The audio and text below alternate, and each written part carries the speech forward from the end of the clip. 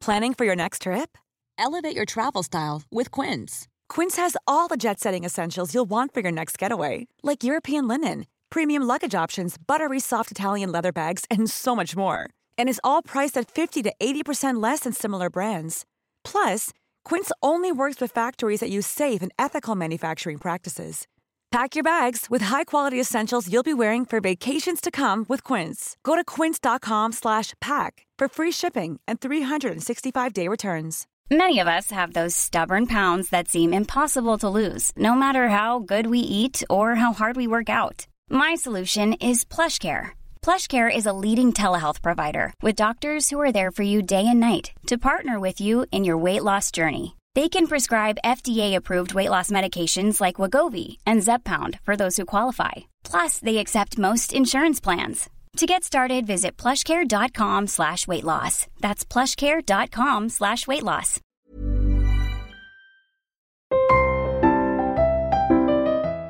Hello, I'm Sally Toksvig, and this is We Will Get Past This, where I welcome you into my calm room of books, so I can share tales from history of various deeds.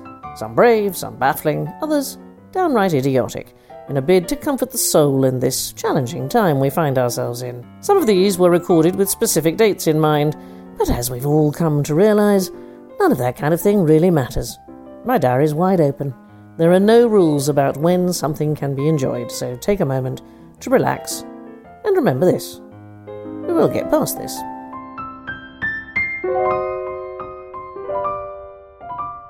Hello there, come on in. I'm so glad you can join me because it's the birthday of Alfred Moshe Butz. Hooray! He was born April the 13th, which is the day I'm recording this, but the year was 1899, so hooray again. Should you care? Well, only if you, like so many of us, have been reduced to family board games. Something, actually I have to say, it normally only happens in summer rain and not sunshine. Alfred Moshe Butz is the man who invented Scrabble. Alfred was an out-of-work architect. He lived in Jackson Heights in Queens, New York, and he had nothing better to do, so he sat down to invent a board game, and he came up with the famous tiled letter pastime. In fact, and I love this, at the very place where he lived at the time, it's the intersection of 35th Avenue and 81st Street, it's marked by a street sign where each letter is assigned the same point value it would have in the game. So for years, my kids and I have played a variation of Scrabble, where you choose a general accent like French as the theme for the contest, and words can be spelled any way you like, but you have to be able to say them confidently in the accent in order to get points. Anything outrageous gets not just good marks, but wild applause. So I've devoted much time to Mr. Butz's game lately, and ordinarily I would celebrate his birthday with huge fanfare, were it not for someone much more significant who arrived today. My son.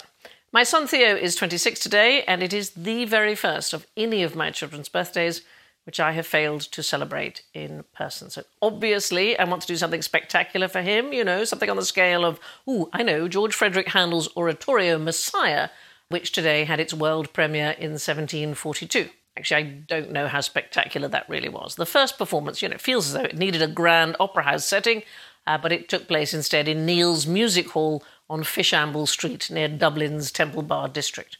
I mean, it was probably perfectly nice, but it doesn't have quite the same ring as that place on the harbour in Sydney, does it? So I adore my boy, obviously, and I want him to have the grandest of parties, and there is many a celebrity party thrower from whom I could take my inspiration. Justin Bieber rented a private Caribbean island for his 21st. Beyoncé's 35th birthday gig included among the guests the Obama family, former President Bill Clinton. There was music from Coldplay. I'm not sure about Coldplay. I mean, if you can afford anybody. Simon Cowell is said to have spent $1 million on his 50th, with his own face projected on the side of the party venue and a tank of mini sharks in the bathroom, which I am still trying to determine the purpose of. Obviously, all that pales into insignificance when you hear that the Sultan of Brunei spent $25 million for a 2-week-long shindig for his 50th, which began with a military march and ended with Michael Jackson singing, which these days sounds like a euphemism. So I'm not really a party person, but even I am now longing to tie one on in company, and it was ever thus. If you go back 3,500 years to the reign of that great female leader of Egypt, Hatshepsut, you could have attended the annual Festival of Drunkenness.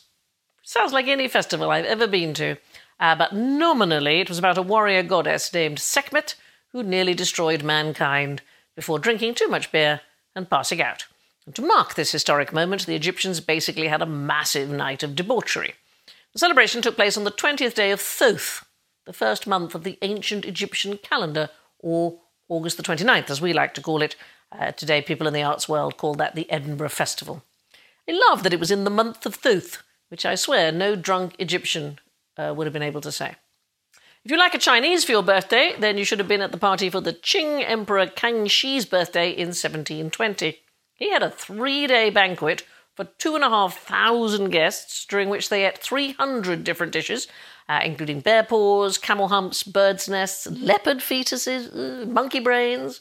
Or how about the Shah of Iran's 1971 birthday extravaganza, which cost $175 million, took place in an oasis tent city decorated with 20 miles of silk. There were 5,000 bottles of vintage champagne, chefs and food from France, and he had 50,000 songbirds flown in. Which doesn't sound right. So, birthdays have been around for a long time of great partying. The question is, how long? Well, if you look at the history of birthdays, then the most obvious thing is that there weren't any at all until calendars were created. I mean, if nobody knew what day it was, then it was hard to keep track of what you're supposed to get excited about. I guess everybody knew they were getting older, they just couldn't figure out exactly how much. This is also a blessed time before mirrors, so I think the whole aging thing was a lot less painful. Naturally, any early mention of birthdays in history is going to involve people powerful enough for everyone to do a little bit of annual fawning. There are written references to a pharaoh's birthday from about 5,000 years ago, although most likely that does not refer to the actual day of the year. I don't know how to put this. The chief popped out on the Egyptian delivery table. Rather, it was the day they were crowned leader and thus reborn as a god. Very much, I think, the theme of Simon Cowell's party. It was the Greeks who came up with the slightly bonkers idea of putting candles on a cake. They were mad for Artemis, the lunar goddess. So to keep her on side, they would offer up moon-shaped cakes upon which lit candles recreated the glowing radiance of the moon. Blow the candles out, and you could send a wish to heaven. Artemis, being a girl, I have to say, was lucky to get a mention at all. The ancient Romans pretty much only celebrated a birthday if the person in question had a penis. Anyway, I can't fly in songbirds, I can't get a hold of monkey brains. I've had enough trouble trying to source toilet cleaner, so I thought instead I'd do something quixotry. It's a marvellous word. Quixotry. It means a wild, visionary idea, an eccentric notion or act, and who doesn't want to have one of those? I love this word. It also has the advantage of once scoring a legendary 365 points at Scrabble. I'm going to have a party right here for my beloved boy. Now, Ted, I know you're all grown up now, but I think we could do with the kind of bash that you would have loved as a kid. So first of all, you adored dressing up. You were a tiny little thing, and I remember when you were 5 or so, you wanted to spend one Christmas Eve dressed as Father Christmas. And no matter where I tried, I could not find a costume for a 3-foot-tall Santa. So I made one, complete with leather belt, a miniature white beard, and a Hessian bag labelled gifts. So on the big night, I dressed you secretly in your bedroom, ready to go and surprise the others. You look marvellous, I said, looking down at, honestly, the world's smallest Saint Nick. Now go downstairs, give out the presents, and say, ho, ho, ho. Under your absurd little beard, you shook your head. I can't speak, Mum. Why not? I asked. If I speak, you explained, they'll know I'm not the real Santa. It was a fair point. No wonder you grew up into the fine actor that you are today. So, in tribute to the many costumes you wore as a boy, I'm just going to go and put mine on for this, our long-distance party. Excuse me 1 second. So, Ted, I have to tell you, I've gone all out for the childhood memories. As you only ate chicken nuggets when you were young, there are trays and trays of them in the oven. I used to love Westlife, so I've hired the boys to reform and sing for you. They were weirdly available. Just warming up at the kitchen. Sounding good, boys. Yep, so close to being in tune. And you were obsessed with dinosaurs. So for you, I've dressed as a pterodactyl, the great flying dinosaur. It's a shame you can't see me. I look magnificent. Hovering above you, splendid wings, a huge beak, about 150 million years old. So, no change there then. Happy birthday, my beloved son. April 13, to misquote Shakespeare, whom we both love, there was a star danced, and under that you were born. I love you, Ted. I miss you. And to anyone who's celebrating a big day while in lockdown, it's a bit shit, isn't it? But boy, are we going to party when all this is over. Sorry, I just realised I shouldn't speak. You'll know it's not a real dinosaur. Take care, be kind, We will get past this.